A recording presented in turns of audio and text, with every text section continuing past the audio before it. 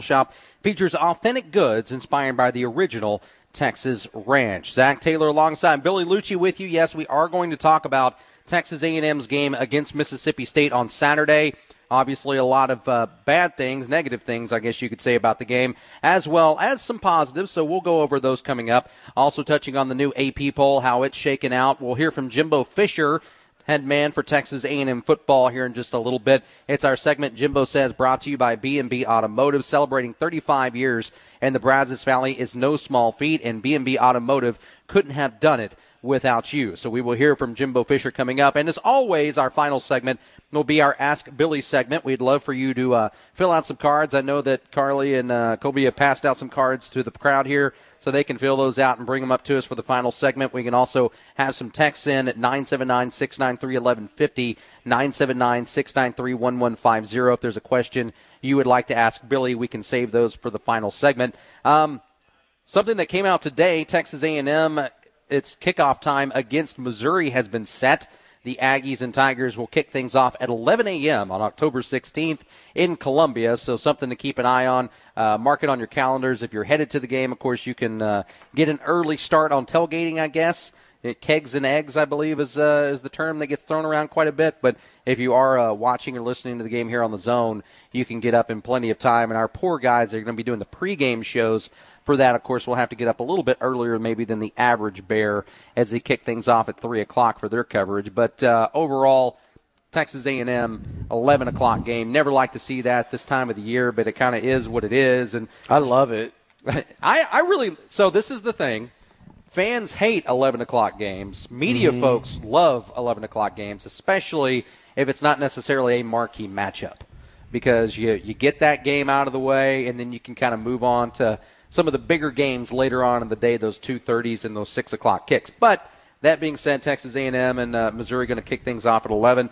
Luch, the AP continues its shakeup. I did not realize this. This was actually Phil Still tweeted this out. 34 losses by ranked teams is the most through 5 weeks since the AP poll has been around in 1936. Really? So that's the most times that a ranked team has lost, because we've talked about this before on the show, how, man, it seems like every single week there's an upset or a near upset. Well, in fact, there's more upsets, at least with the AP poll in the rankings, than there ever have been. But 34 ranked teams, of course, Texas A&M being one of those on Saturday. You look at the shakeup, though, there at the very top, Alabama remains number 1. Georgia is number 2. Now, Oregon did lose. So the Ducks ended up getting knocked off of their number 3 spot, so they are now at least on the outside looking in at the college football playoff. Iowa's at number 3 and Penn State number 4. Are you pretty good with those 4 teams being at the top right now? Right now, yeah. I mean, I don't think Penn State is going to stay. I mean, Penn State's best thing they did was they beat is Wisconsin 2-3 now? 1-3. 1-3 Wisconsin. And they beat an Auburn team that, like they should have lost to Georgia State. Now they came back and beat LSU, but who's LSU? They got stomped by UCLA, and UCLA lost to Fresno. Like, nope, you could do this with everyone right now, but I just watch football, and I don't think that Penn State is that good.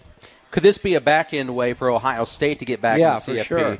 Because if they beat Penn State, then they're back in it, right? Let's look at it this way. The Big Ten's getting one. Somebody out of Michigan, Penn State, Ohio State, and Iowa is getting in. I mean, I say Michigan, Penn State, Ohio State, Iowa. Yeah, let's not overlook Iowa. They're in the Big Ten. Somebody of those 4 are getting in. So, I mean, Georgia and Alabama are getting in, barring, an absolute shocker. Georgia and Alabama are getting in. Boy, I can't imagine. I watched quite a bit of that game against Arkansas for Georgia. And that defense is absolutely electric. Who's going to – I mean, I get it. It's college football. A&M could beat Alabama this weekend. I mean, crazy things happen, and crazy things happen this year. But, I don't see Georgia or Alabama losing a football game, except one of them is going to lose when they play each other. And that's not going to be enough to knock them out. It's going to be 2 SEC schools, and it's going to be a Big Ten team. And then the question, I think, unless it's a one-loss Ohio State, because I think Cincinnati's getting in, it's going to be either Cincinnati or a Big 12 team. Need to look up and see what Cincinnati, the rest of their schedule looks like at this point. It's not much. Because, I mean, it's either going to be Cincinnati or a Big 12 team. Cincinnati plays, their biggest test moving forward is going to be SMU. Okay. And that's at their place. That's actually a test. But yeah, it is. Ponies are pretty good this year. Mm-hmm. Here's a hot take for you, and I know we're segueing over here real quick to SMU. Sonny Dykes, the next head coach at Texas Tech? You know, I've heard that the guy I've heard actually is I don't know why I'm forgetting his name. I'm friends with his son. The guy at UTSA. Oh, yeah, Jeff Traylor. That's who I've heard is somebody that they're targeting and looking at in the early going. So I was just wondering, just because obviously Spike was there for so many years. I think it would be great, but I don't know that. Look, why is Texas Tech a better job than SMU right now? Now, like you said, his dad coached there. Maybe he doesn't want to do that because of that. I mean, you're thinking about the SMU campus. You can continue to rake in that kind of dollars. The only thing no longer in like a power premier conference. Right, Big 12 is going to go down quite a bit as far as prestige. Yeah, I mean, you do kind of question which one would be the better job right now. Which one would recruits want to go to? Yeah, more? I mean, one you know the answer. Right, you want to go to Lubbock or you want to hang out in Highland Park? Yeah. So we'll see. I just thought that might be a question. At least moving forward. Would be an interesting one to see. Maybe if he ends up landing there. I think it's two SEC. It's a Big Ten. Nobody from the ACC, and it's going to be. Is it an undefeated Big 12 champ or like a 12-1 Texas? Because don't kid yourself, these guys don't play anybody the rest of the year. Yeah, Iowa State was supposed to be the big challenge for Oklahoma they played, Texas, right? The one team Texas played, they got curb stomped by Arkansas.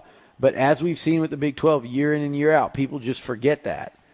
And so whoever wins Saturday will have I think they may have to. One of those two teams may have to beat the other one twice in order to get in over, say, a Cincinnati. Now, I will say this. Oklahoma State, say what you will about who they've played so far this year, but they are 5-0. And they do always. Mike Gundy always. I think Gundy could play spoiler. Gundy ain't getting them in the playoff. No. But he could spoil it and keep the Big 12 out of it. I think he could beat either Texas or Oklahoma this year. Yeah. If either one of those teams, depending on who wins this Saturday, but that should be a really good matchup, that Red River rivalry. And of course, we'll talk about some of the big matchups on Saturday. Texas coming in at number 21 after not being in the poll. Not really surprising there, right? No, and that's fine. Like Texas, we know what they're going to get. They're going to get all the love, whether earned or not. And then again, if you look around the teams around them, okay, fine, whatever. I mean, they're 4-1. They beat a couple teams that get your attention on name only, because Texas Tech is awful and TCU is not any good. And the Horned Frogs gave them a good final Saturday. And TCU could have won that game. And Rice, who they're beating up the old SWC after taking a mortal ass kicking by a team in the old SWC in Arkansas. So, like I said, people have forgotten the Arkansas beatdown, and then they get to go play cupcakes for a few weeks. I did check in on of OU. I did check in on ULA. What had they done since Texas? They have gone 4-0. They've beaten the likes of Nichols, 27-24. Ran past Ohio. Georgia Southern, 28-20, and South Alabama got them 20-18 this past week. So, like I said, they're not any good. Not real great are the Raging Cajuns. The record looks nice, but that's about it. Kentucky. Boy, Kentucky really played spoiler with Florida on Saturday. I was not expecting that. When I first saw Kentucky in week 1, I said, uh-oh, they got a little passing game to go with. Yeah, Chris Rodriguez is pretty dang good back, too. He's a good back. And then all of a sudden, they barely beat, I don't remember who it was. It was like East Tennessee or. Yeah, it was close. I remember it wasn't even like Middle Tennessee or Western Kentucky. I think it was East Tennessee, or it was one of those, and they almost lost to them. So you kind of went, uh-oh, they got to have some issues to come that Chattanooga. Chattanooga, to come that close to losing that game. And, man, what a win for Kentucky. What a win for Mark Stoops. Is there anybody in college football in the last 5 years or so that's done a better job than him with what he's done there. No. No one ever thought they'd ever be any good at that place. And I think it's an even better job than what Mullen did at Mississippi State as far as getting into relevancy. I do too. Because Mississippi's got a lot of talent, and not all those guys were going to Ole Miss. Not and all it's of them also are going to a Bama. football place. Right. It's baseball too, but I mean, it's not like Kentucky is like football is just an afterthought. Oh, absolutely. There. Not only at that school, but in that state. So, yeah, for what he's done, it's pretty remarkable. That and racing, horse racing. What I will say about Mullen, though, is that team that came in here the other day, and they're not they look fine. They don't look terrible, but they came in there, and that team, he had Mississippi State number 1 in the country for 7 weeks. He did. He really did. But that was about it. They were just respectable all around that. Right. But still, to get them there for 7 straight, that's incredible. And look at the product. I mean, look at what Dak Prescott's doing right now for the Cowboys. So, I mean, he recruited him and kind of coached him up in college. No question. All right, guys, we're going to take a quick break. When we come back, Billy and I will talk about the game on Saturday. Where do the Aggies go from here? Again, it's the Beliucci Hour, powered by King Ranch Saddle Shop, live from the Tap. King Ranch is known for their uncompromising stewardship and authenticity that's lasted for 7 generations. It's the Beliucci Hour, live from the Tap on the Zone. The Tap on Harvey Road has been serving BCS since 1990. If you're hungry, the huge kitchen features a menu with a large selection of unique items like deep-fried fajita bites or a 4-inch high club sandwich. See the menu at thetapbcs.com or on DoorDash. Join the Tap Mondays and Thursdays for the new live broadcast all about Aggie football at 6 or live trivia every Friday. Karaoke Mondays, piano bar Wednesdays, and live bands are also Tap specialties. Even book your next event or office party with the Tap. Go to thetapbcs.com for more info. Opening the door to the King Ranch Saddle Shop in Century Square, you're immediately hit with the unmistakable scent of high-quality leather. Everywhere you look, boots, apparel, and accessories to home goods, luggage, and gifts, you see King Ranch's love of ranch style and functionality. King Ranch is known for their quality, stewardship, and authenticity that's lasted for 7 generations. Only the best is good enough, and our products are meant to be passed down for generations. The King Ranch Saddle Shop has found a home in Aggie Land at Century Square on University Drive. Stop in and spend some time with us. All right, everybody in the car. Justin's big game is tonight. Now what are we gonna do? Looks like he might have to forfeit the game, son. Car problems keeping you in last place? At B&B Automotive Services, we're fast and dependable. We know how much you rely on transportation. So when you need repairs, call B&B Automotive or look them up on the web at b-bauto.com. B&B Automotive. We fix it fast so you don't finish last. This is ESPN Radio. Coach Nick Saban joining us. I love coaching. I like teaching. I like being around the players. Brian Day, head coach at Ohio State. We're very young, freshman quarterback. Jalen Hurts, Philadelphia Eagles quarterback. Is it Boomer Sooner or is it Roll Tide? I tell them Roll Sooner. That's what I tell them. Derek Brooks, Pro Football Hall of Famer. If they win the second Super Bowl, our defense or this defense? Joe Namath is with me. Man, Greeny, I got goosebumps listening to you. All-Pro tight end for the Niners, George Kittle. Why'd you have to stiff arm Tracy Walker III like that, man? I got to get my yak, man. Football Hall of Famer, he is the Ronnie Lott. The most amazing guys in God. Touchdown! Baby. As Brian Edwards just scores a touchdown for the Raiders to end it from the former Raider, you got the live reaction right here. ESPN Radio, weeknights and weekends on Sports Radio 1150 AM and 93.7 FM. The Zone.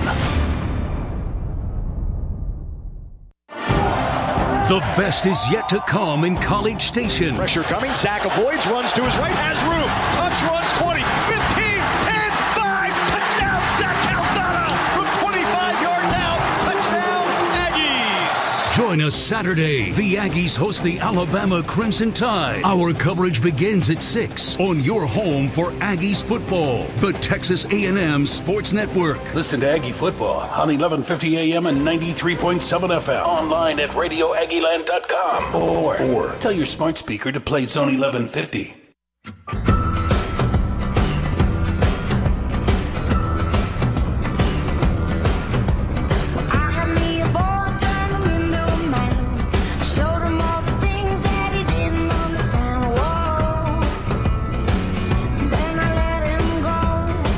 It's the Beliucci Hour, powered by King Ranch Saddle Shop and live from the Tap. King Ranch Saddle Shop, only the best is good enough. and King Ranch's products are meant to be passed down for generations. Of course, we are hanging out here at the Tap. By the way, they've got Monday Night Football bingo, so be sure to show up for that. And, of course, that one's at 7 o'clock. Going to be the not San Diego Chargers. Gosh, where were we, 2017 or something over here? 18, yes. The LA Chargers against the Las Vegas Raiders. So the two teams that no longer are in the same place as I thought they were. But, no, they're going to be playing tonight at 7:15. Broadcast will be right here on the Zone, but come on out to the Tap, and you can participate in some Monday Night Bingo. That being said, Liucci, Texas A&M coming up short to Mississippi State on Saturday, 26-22. The first thing that popped out to me following the game was, and I've said it before on this show, I think that Mike Elko is one of, if not the best defensive coordinators in the nation at making halftime adjustments. Very rarely do you see the Aggies come out and if they've struggled or things that were getting them in the first half, it comes out in the second half that's the same. It's been that way. Even against Arkansas, it was like that. Saturday night, I did not see much of that. Now, I don't know if that's necessarily the scheme or that's just the guys were not able to execute. Might be a little bit of both. What do you think? I think it's not always a little bit of both, but I think it was the other night. I think Leach had Elko's number. Saturday night, and I think Elko usually has the play caller and the coordinator's number, particularly as the game wears on. I don't think it's that common, but I think they had the defense's number early in the Arkansas game, Kendall Briles, and I think it happened. So I think the defensive staff needs to go back and say, okay, we're dealing with injuries too here. Not like the offense when you lose your quarterback and then what happened to that O-line, but they started two true freshmen in the secondary against an air raid offense. But it just felt like here's the thing. I try not to overcomplicate this and be like, some wild. You talk to these guys that think they know every X's and O's and cloud coverage and try to get into the real intricacies of it. And everybody wants to watch without going even back and rewatching the game and just assuming. Here's the thing. I saw a defense that was playing on its heels for 4 quarters almost. I mean, there was a little stretch there where they kind of started to finally ramp it up, but they were on their heels most of the football game. They seemed unsure of themselves, and then they were playing against an offense that dictated the game. They were in attack mode. They went after A&M. They went after Jalen Jones when they had to. If A&M was taking away the middle of the field, they were working the outside. If on the times that A&M did dial up pressure, they'd pick it up. He'd get the ball out of his hands quickly. Credit Will Rogers for playing exceptionally well, and that O-line did a good job. But the Aggie defense didn't play well at all, except for maybe about 25% of that football game. And I know what a lot of people have questioned, that you guys have touched on it as well in Texags, is that, you got this coverage, it was not working out, but Rodgers never was pressured. No, he got sacked 3 times on like 60 attempts, which is unheard of. It's and look, if you want to tell me on 75% of those plays he got the ball out of his hands too quick for pressure to really do anything, if that's even true. If that's a thing. If you really can't at least knock a lineman back at least enough to make him throw it a little inaccurate, but even if on 75%, then what's a quarter of 60? That's on 15 throws. You still, that's if 75% you said, man, there's nothing pressure could do. You still really didn't get to him. Right. And I think one of those 3 sacks came on the last play of the half. It was kind of meaningless. And not meaningless. It was a great play, actually, by Clemens. But it didn't really matter in the grand scheme of things. They were just trying to see if they could do something there. And then the other one was I think it was kind of a rare coverage sack where he kind of flushed him out a little bit, and they sacked him for like a 1-yard loss. Yeah, but then you got the secondary that's doing its bit. Long story short, no pressure. And they sacked Mississippi State quarterbacks 6 times last year in that game. Mm-hmm. I think they forced 3 turnovers.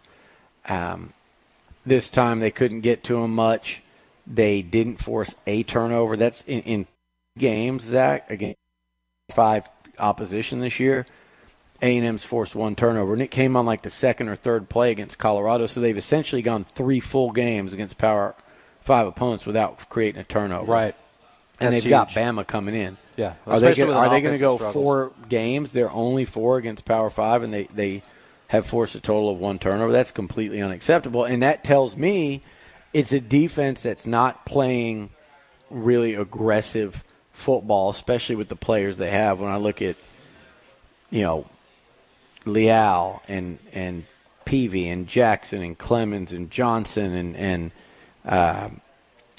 Hansford has made plays in his career. We didn't see as much of Edgerrin Cooper this week. We've heard how good he's going to be. And then Antonio Johnson looks spectacular out there. And then you've got veteran safeties in Damani and Leon. And Jalen Jones, despite what he showed on Saturday, is a really good corner. So I know there are injuries and stuff, but I just don't think this hasn't been an aggressive, fly around, physical defense.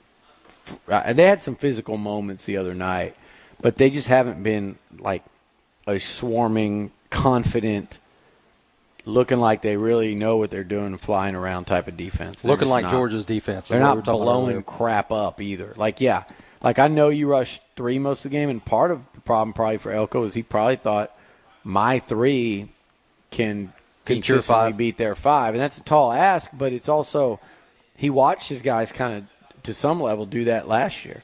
Now they had a bunch of sacks last year, and I know Hansford had one, or maybe Hansford and Buddy, and I know they blitzed Brian Williams got in there and got one last year. Some of that was from the blitz too, and that blitz really never seemed to get home on the few times they did it on Saturday.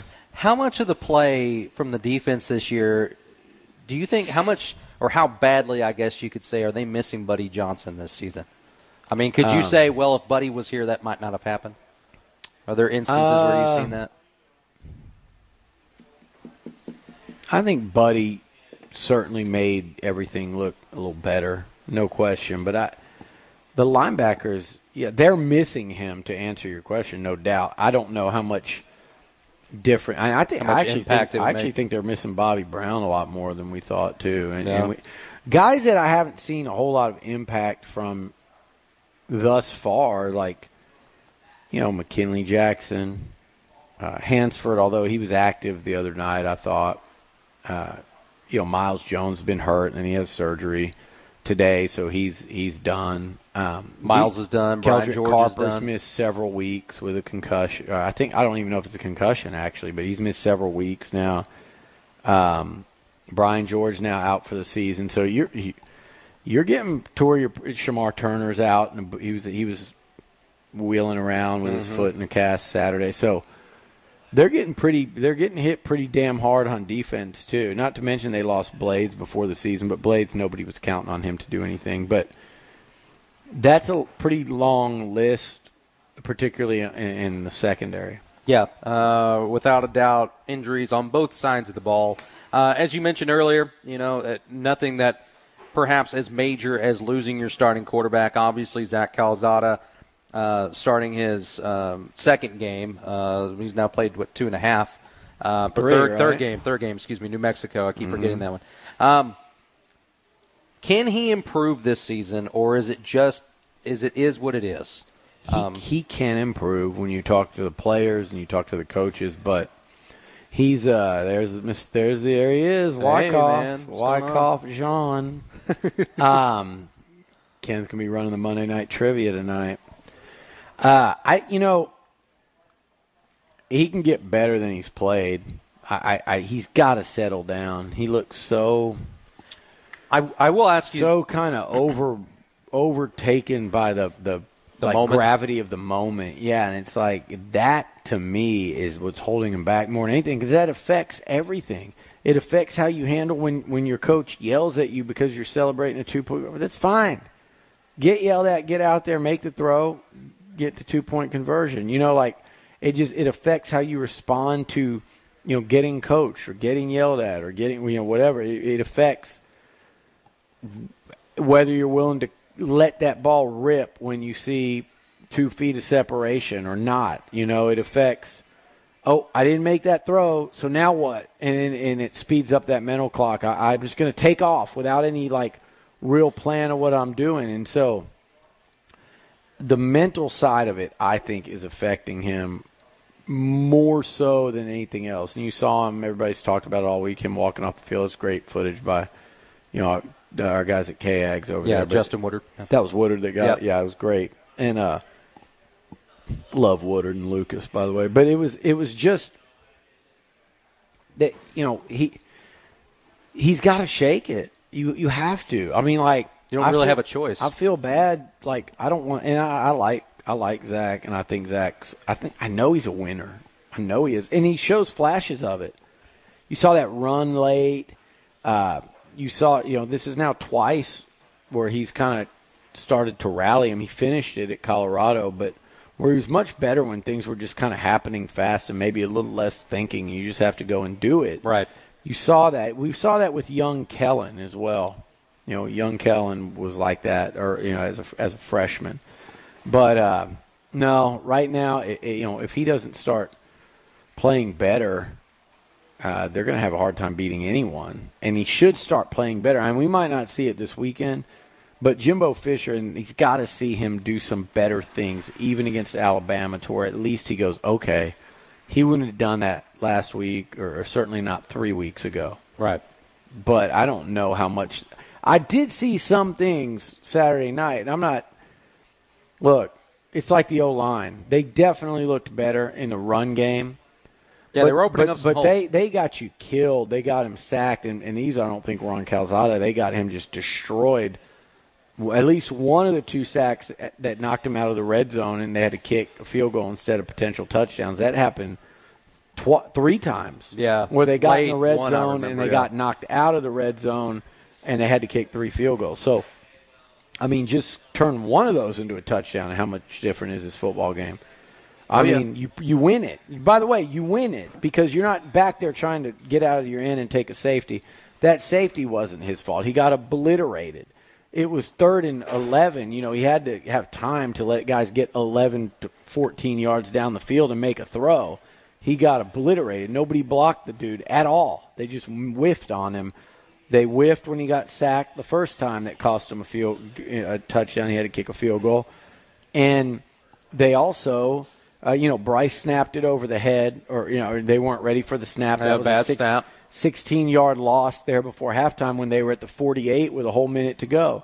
That may have cost them 3 to 7 points.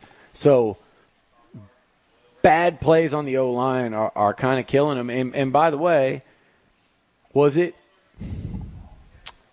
No, I don't. Was it the play before? I'm trying to think if it was when was no, it wasn't the play before. But, Fothery, a true freshman, gets called. We talked about Foster, a true freshman, gets called for a devastating holding penalty at Arkansas. That killed an important drive there when they were one of the 2 times they had the ball with a chance to tie it up. So the O-line, while I do think they played better, and I think that's their formula, I think that's the 5 that they'll probably go with. I was going to ask you that. It seemed like that's the best one, at least the best combo. I like Kenyon. Look, Kenyon at left guard. Now all of a sudden you have an All-American left guard. Fothery at right tackle. I think he's better. Within a couple weeks, he'll be doing a better job at right tackle than Kenyon was doing, who's not a right tackle. If anything, Kenyon would have been a left tackle, but Jameer Johnson can't play right tackle because he's his left knee, so he has to play left tackle. So Kenyon went from left guard to left tackle to, oh, by the way, now you need to play right tackle.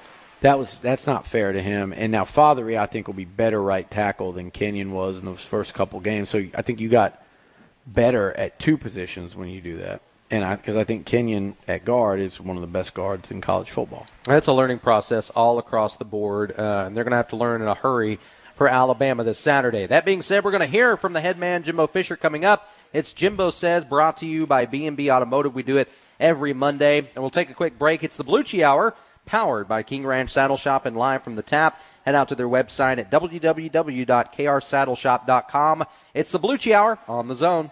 I'm Chelsea Reber with your community calendar on The Zone. The 38th Annual National Night Out is tomorrow. Neighbors are asked to turn on their front porch lights and spend the evening outside with neighbors and law enforcement. Contact your local police station to host a block party.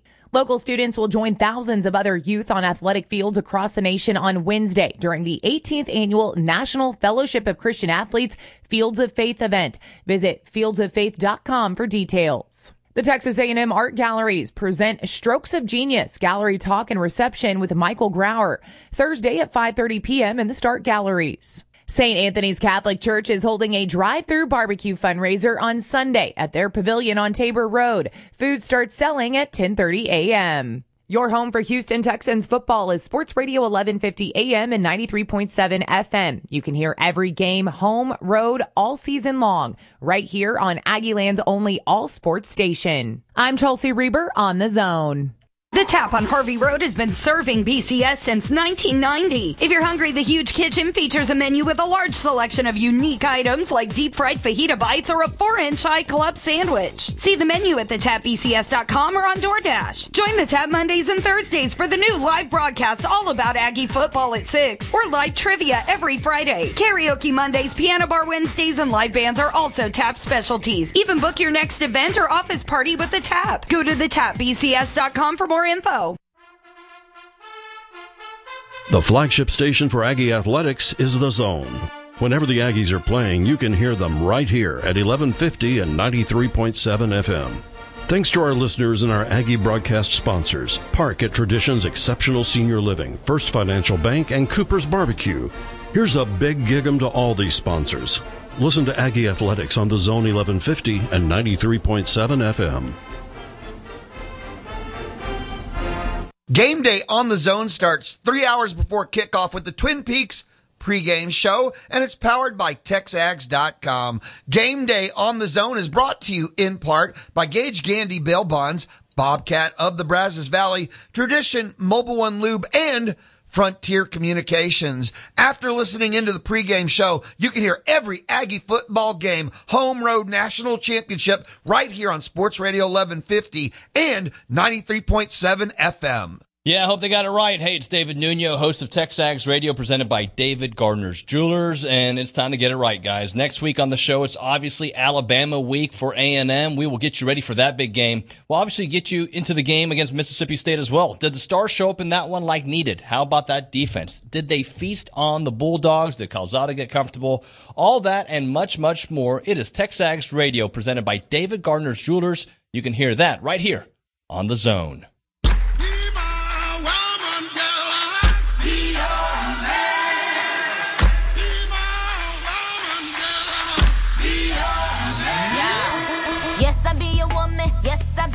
Welcome back to the Beliucci Hour, powered by King Ranch Saddle Shop and live from the Tap. King Ranch Saddle Shop. Fun fact, in Texas, King Ranch is the largest producer of turf grass for both residential and commercial use. In fact, A&M's golf course has King Ranch turf grass on it. So there you go. It's Jimbo Says every Monday, brought to you by B&B Automotive. This family-run business wants to take care of your family, making your transportation a priority. The head man of Texas A&M football sat down with the media earlier today. Billy and I were talking a little bit about the defense earlier, and Jimbo was kind of asked, hey, where did things go wrong on the defensive side of things on Saturday night? So here's Jimbo. You know, we didn't get home with some pressures, and they blocked us, and we had to tightly cover. So got to cover a little better to allow that to get home, and then play and, you know, get there if we can, or maybe come up with a few others, and got tackling space better. We had some opportunity. We just didn't tackle in space, and we had a holding. We had a cover down, had a perfect scenario with about 14 minutes to go, and unfortunately got a holding call on a pass interference that cost us a big play. So, I mean, there's a lot of things we can do better. And obviously, listen, when you don't win a game, you go back and you reevaluate everything. You look at everything. You ask why you made that call, why you made this call, why you made that call. You do that each and every day of everything you do. When you win, still making sure why you do it. But when you lose, you're evaluating everything. And like I said, we just got to coach better and play better. Something that he did bring up that I noticed fairly quickly was the tackling. And that has been a definite issue, and even taking angles at times, too, I feel like. The guys are just going. That's very hard to correct reconcile with in your head, though, because it's like these guys, most of them have played a lot of football. Why the hell are they still taking bad angles? It's like that's a football instinct thing. Yeah.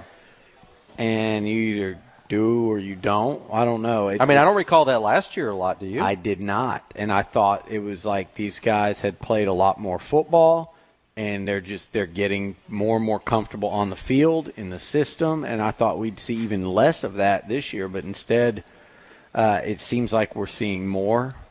It was a problem a couple of years ago, and I thought with these veterans and guys that are playing more and more, I thought we were getting past that, but not necessarily the case. I mentioned, Jalen had a tough night. He got beat. He fell down in man-to-man on that touchdown. A couple times in the last 2 weeks where A&M's been crucified in man for TDs. Devastating touchdowns. Both those games, absolutely just soul-crushing scores to happen in just the way and the moment they did. He face masked the guy on a play that it was a good coverage called. He did a great job. It was not letting him off the line. Rodgers just threw it away. It was going to be a field goal try. And stuck his hand out. Or was that? Yeah, that was a third down play. It wasn't a fourth down. He grabbed his face mask, and that turned to 3 into 7. With him, at least youth could be very well be a factor. I know that he's played a lot of football, but I think he's played enough for it not to be a factor. But I just think Jalen, I think it started bad and it kind of snowballed. Guys have those days. Jalen Jones is a hell of a player. Oh yeah, and I think he's going to only get better for the Aggies. He's going to be out. I think he's going to be an All SEC player, but he wasn't. On Saturday, and then was it who got called for that? The defensive holding there, that was a big one too. I don't know. Oh gosh, was that really? Chappelle? And it was a bad call. I forget who that was. I think it was Chappelle. Maybe it was. Yeah. I did not like the call, but he had a pretty good game. I thought he impressed me. Yeah, I think with him and Jalen, they could have something nice there at corner, even a little later in this year. It doesn't even have to say like down the road. I think Chappelle, but they called whoever for that penalty. The defensive holding or pass interference, and it was cheap. That would have got him off the field with it was something like 11-something minutes left. It basically cost them 6 more minutes of clock. And then they ended up forcing a missed field goal on that drive, but it appeared they got off the field, and there was 12 minutes left, and then they ended up being 6 minutes when they got the ball back. In the grand scheme of things, that play cost them one more fourth-quarter drive, which would have been, obviously worth its weight in gold. I'm looking at it right here. The play, it was 3rd and 16 to start their drive. So they're up. They are up at that time 24-19. Mississippi State. Aggies had scored. Mississippi State got the ball. It's 3rd and 16 from their own 31 with 14:27 left. So you're less than a minute into the fourth quarter. You got plenty of time. And you look like you get off the field. And there's 14 and a half minutes left. So say after the play there's 14. Oh, here it is. There's 14:17 left. So in good field position. Over 14 minutes. By the time the Aggies' drive started, after forcing a missed field goal, they knuckled down and got the stop. 8 minutes left. So it costs you 6 minutes of clock there, which a minimum that's an extra drive you had there. Yeah. In addition to so that was a big turning point play. A couple of big turning point plays in that game. It's one of those SEC games where you lose by 4 points and you can name 10 plays that if any one of them changed, the outcome could have been a hell of a lot different, and the outlook of the season would look a lot different. Hey, Zach Calzada, fourth quarter comeback, home crowd, Kyle Field making it happen, everybody going nuts. Bama coming up, okay, we'll take our shot, but now, after that, everybody mentally regroups. They could take out Missouri, South Carolina, be sitting at 5-2, maybe going into a bye with Auburn coming up and hopefully getting Haynes King back. Right. Things look a lot different. But you could on almost all of those plays, the Aggies, were on the wrong side of it in terms of either the mistake or the lack of execution or the near miss. Yeah, A&M wins. Weidemeyer, Yeah, Nias Smith. down there. Yeah, that's the one that I think that kind of stings too. Yeah, I mean, Aggies win on Saturday. You're thinking that 10-2 very well could still be a possibility. Yeah. But as you said, there's little things here or there. Now with the team, obviously that's happened.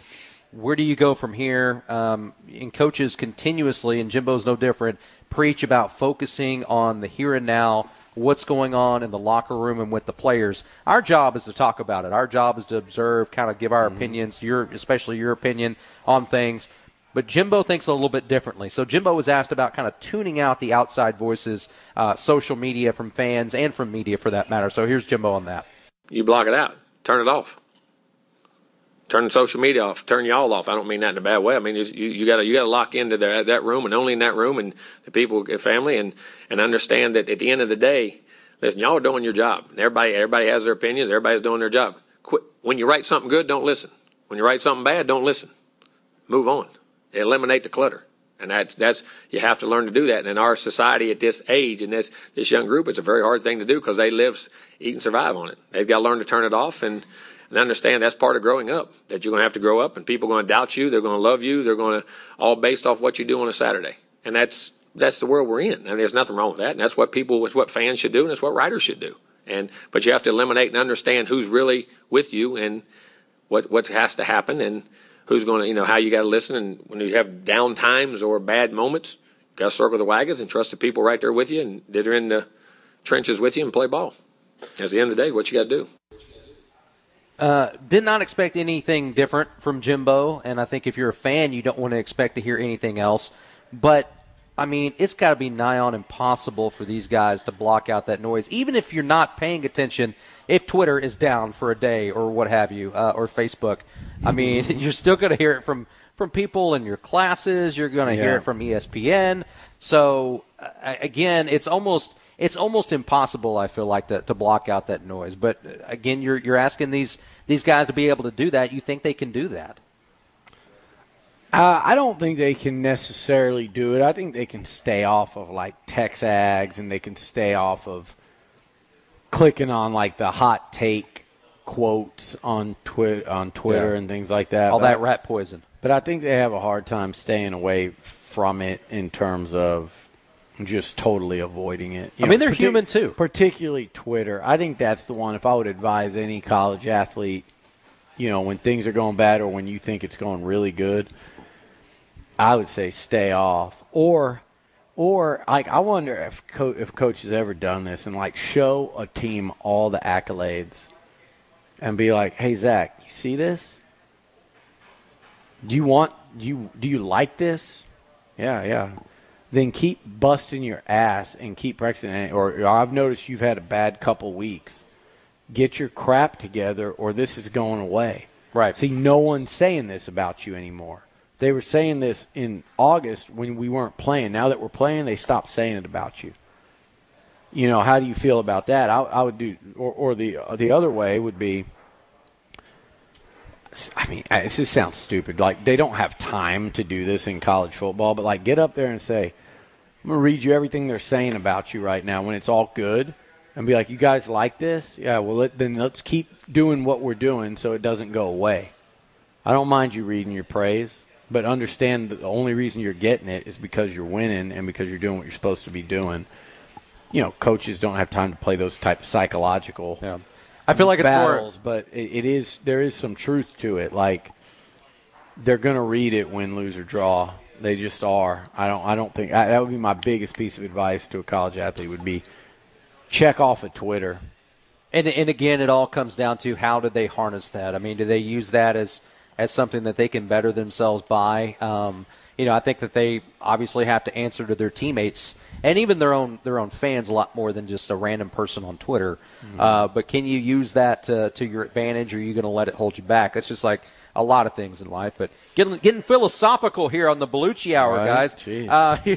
We're going to take a quick break. Awkward. Again, that's Jimbo Says, brought to you by B&B Automotive. Whether you take advantage of their free loaner car while yours is being fixed or use their pickup and delivery service, B&B Automotive earns your business. Going to take a quick break. When we come back, we're going to get our Ask Billy segment as we do at the end of every show. So you can text it in 979-693-1150, 979-693-1150. Carly and Kobe also passed out some cards if you'd like to send some questions up here for Luch. Again, it's the Beliucci Hour, powered by King Ranch Saddle Shop on the Zone.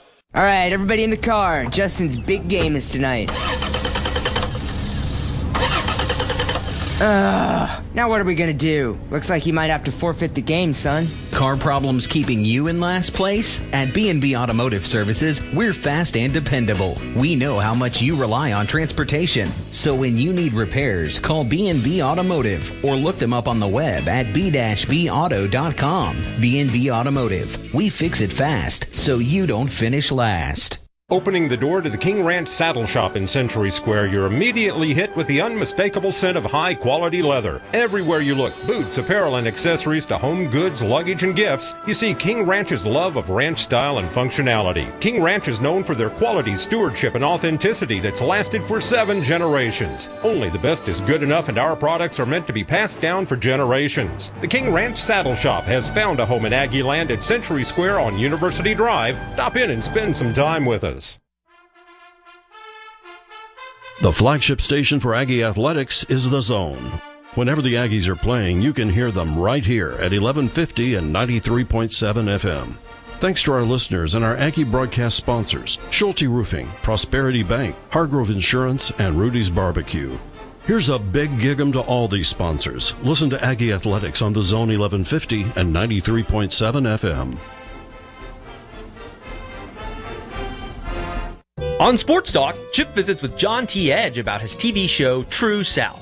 But I think all of it's about a belief in place, a belief in the South, a belief in the people who live here, flawed though we may be, working towards something better. You know, and that's as I get older, that's kind of what everything's about. Sports Talk, taking you on a journey each weekday afternoon from 4 to 6 on Sports Radio 1150 AM and 93.7 FM. Keyshawn, J. Will, and Max.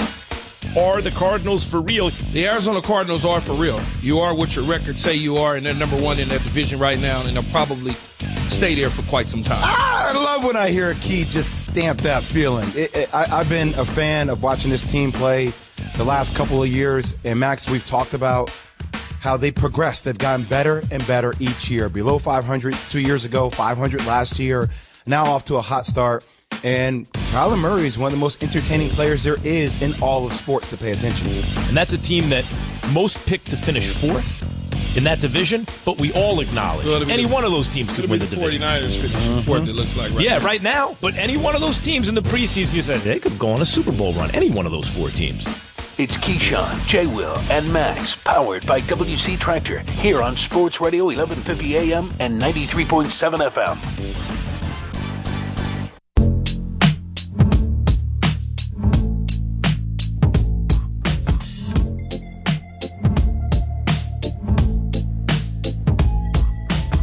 I wish I found some better sounds no one's ever heard. I wish I had a better voice that sang some better words. I wish I found some chords. Welcome back to the Beliucci Hour, powered by King Ranch Saddle Shop and live from the Tap King Ranch Saddle Shop. Follow them on Instagram at King Ranch Saddle Shop. Zach Taylor alongside Billy Liucci. It is time for Ask Billy. It's our final segment of every show that we do, both Mondays and Thursdays. And Billy, I'm going to ask you this question.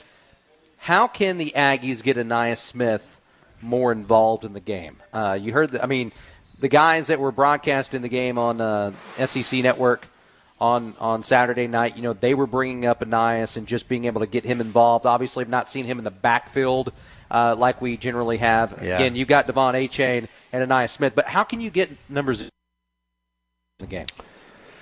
I think, well, first of all, I think if they had better blocking on the perimeter, I would like to see them just take a shotgun snap, flip it out to him in the slot, just kind of that little bubble. But their blocking on the perimeter hasn't been any good, so that would be one way. And they got him at the punt return. Nobody returns kicks anymore anyway, and you've got A-Chain for that. I personally, and I just don't know how much work this takes, but I've seen Kentucky do it. I've seen other teams do it.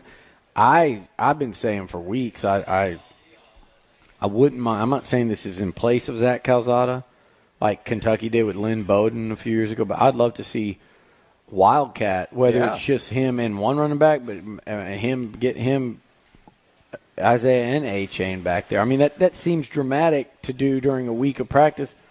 Maybe that's something you implement during the bye, but then by then you're hopefully getting Haynes King back. I know Jimbo alarmed people today when he said it's going to be a while or a long while, whatever it was. His wording made it sound like even further, and I get it. You don't rush Haynes King back, but I think, what are we, from Colorado to Auburn? What is that? That's a week to New Mexico.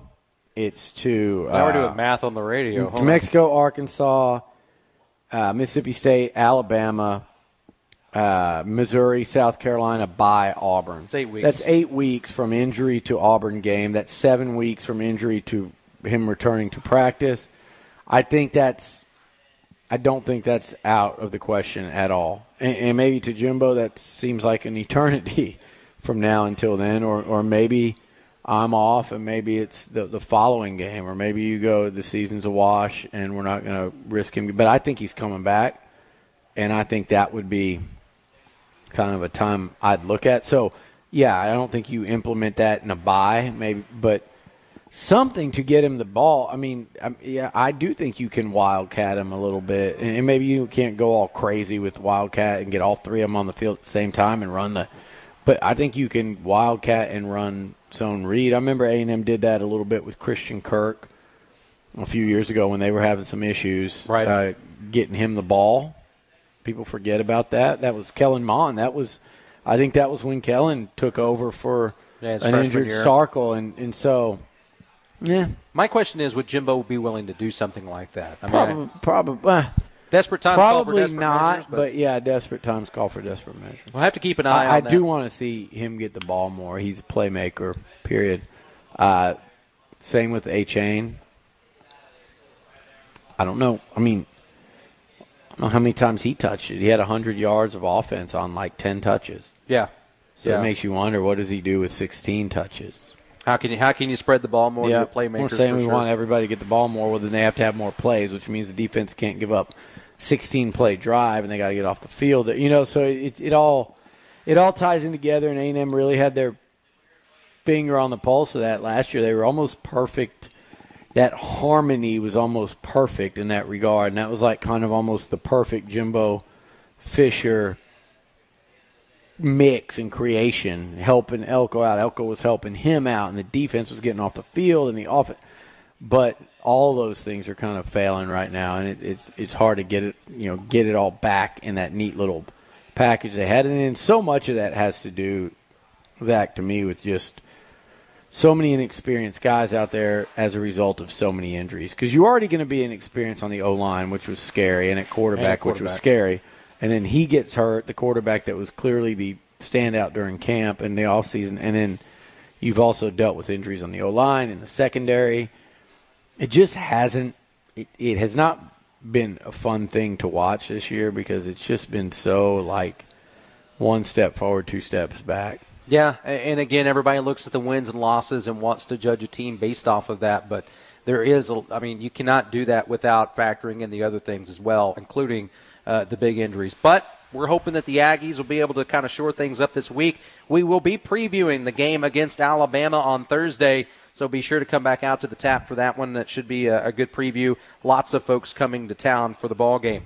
Well, guys, that's going to wrap it up for the Beliucci Hour today. Again, the Beliucci Hour brought to you by King Ranch Saddle Shop. Be sure to go check them out. You can go see them today in Century Square on University Drive across from campus. I'm Zach, and he's Billy. You've been listening to the Beliucci Hour from the tap on the Zone. Shop local, buy local, save big deals. It's not every day you can save money. Oh, wait, you can. Hi, Jenny here from Big Deals. When you shop Big Deals, you'll save money every day on dozens of gift certificates from local businesses like these. Howdy's Pizza, BCS Tire Pros, Cotton and Oak Home and Style, Cilantro Mexican Grill, and more. Visit AggielandBigDeals.com to save big. AggielandBigDeals.com. We interrupt this sound file. We interrupt your regularly scheduled programming to bring you this special sports presentation exclusively on the Zone 1150 AM and 93.7 FM. Let's pause 10 seconds for station identification. This is Westwood One. Your home for Aggie football, Aggie basketball, and Aggie baseball. It's the Zone 1150 AM and 93.7 FM. This is KZNE College. Chargers in the two meetings last season. Both teams won on the road. Both games came down to the final play. It is the first meeting between the Raiders and Chargers where both teams are above 500 since 2002. ESPN NFL analyst Mina Kimes today on SportsCenter on tonight's matchup. It really comes down to whether they can keep up their pass rush. In particular, the edge rushers, Max Crosby and Yannick Ngakoue, have been so good early on. Can you get pressure on the outside? That is where you should have an edge, but these Chargers offensive linemen have been playing good as well, so we'll see if they can buy Herbert some time. Raiders and Chargers kick off in about 15 minutes. Monday Night Football from Inglewood, California on ESPN TV and the ESPN app. Chargers enter tonight having won 6 of their last 7 one-score games. Running back Josh Jacobs is active tonight for Las Vegas. 49ers quarterback Jimmy Garoppolo hopeful to be playing this weekend. He will be reevaluated in the next couple of days. Garoppolo soared today, according to head coach Kyle Shanahan. He suffered a calf contusion in Sunday's home loss. 49ers will be without kicker Robbie Gould for 3 to 5 weeks. Gould suffered a groin strain against the Seahawks on Sunday. Mets announced today they declined its option on Luis Rojas' contract for 2022. Red Sox host the Yankees Tuesday night at Fenway Park in the AL wildcard game. Entire MLB postseason can be heard here on ESPN Radio. Tomorrow night's coverage begins at 7:30 p.m. Eastern. Hey, it's Greeny in Week 4, not yet done. Chargers, Raiders, a good one, an AFC West battle, and we'll be here to break it down with you Tuesday. It's Greeny, starting 10 a.m. Eastern on ESPN Radio and ESPN+.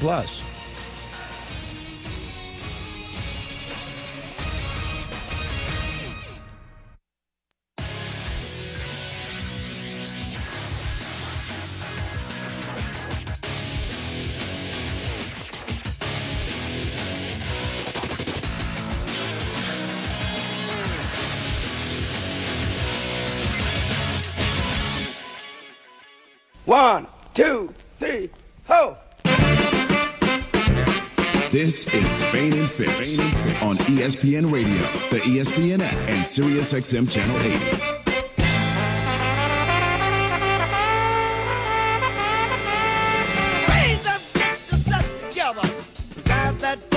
All right, things have escalated.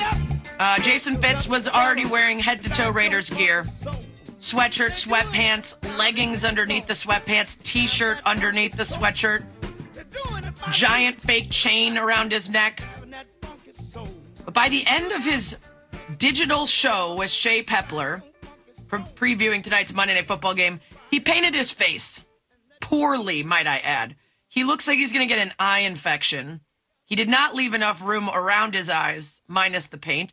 And also, he's about to walk into the radio studio, put on some headphones, presumably and hopefully his own. Otherwise, Mike Golick Jr. is going to walk in there tomorrow unsuspecting anything. And not suspecting anything, unsuspectingly. Either way, he's going to walk in there, not going to know what happened. Put the headphones on, he's going to have a pair of paint sideburns. I don't know why Fitz needs to take things so far. I mean, I appreciate it on one hand. On the other hand, I'm a little worried about the energy that's going to be walking into this room momentarily. It's Spain and Fitz.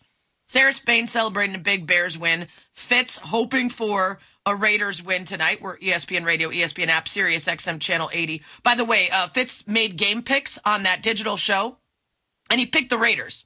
You do recall, of course, that we made our own picks on Friday, and he picked the Chargers.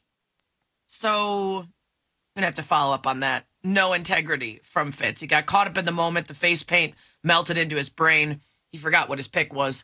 We'll address that. It's Spain and Fitz, brought to you by My Computer Career, training for a better life. Before Fitz gets here, I do want to point out, I'm a little bummed. The Bears win yesterday, of course, solid. Anything would have been an upgrade from last week, even a loss that looked promising. But they actually got a W over the Lions, who had been competitive.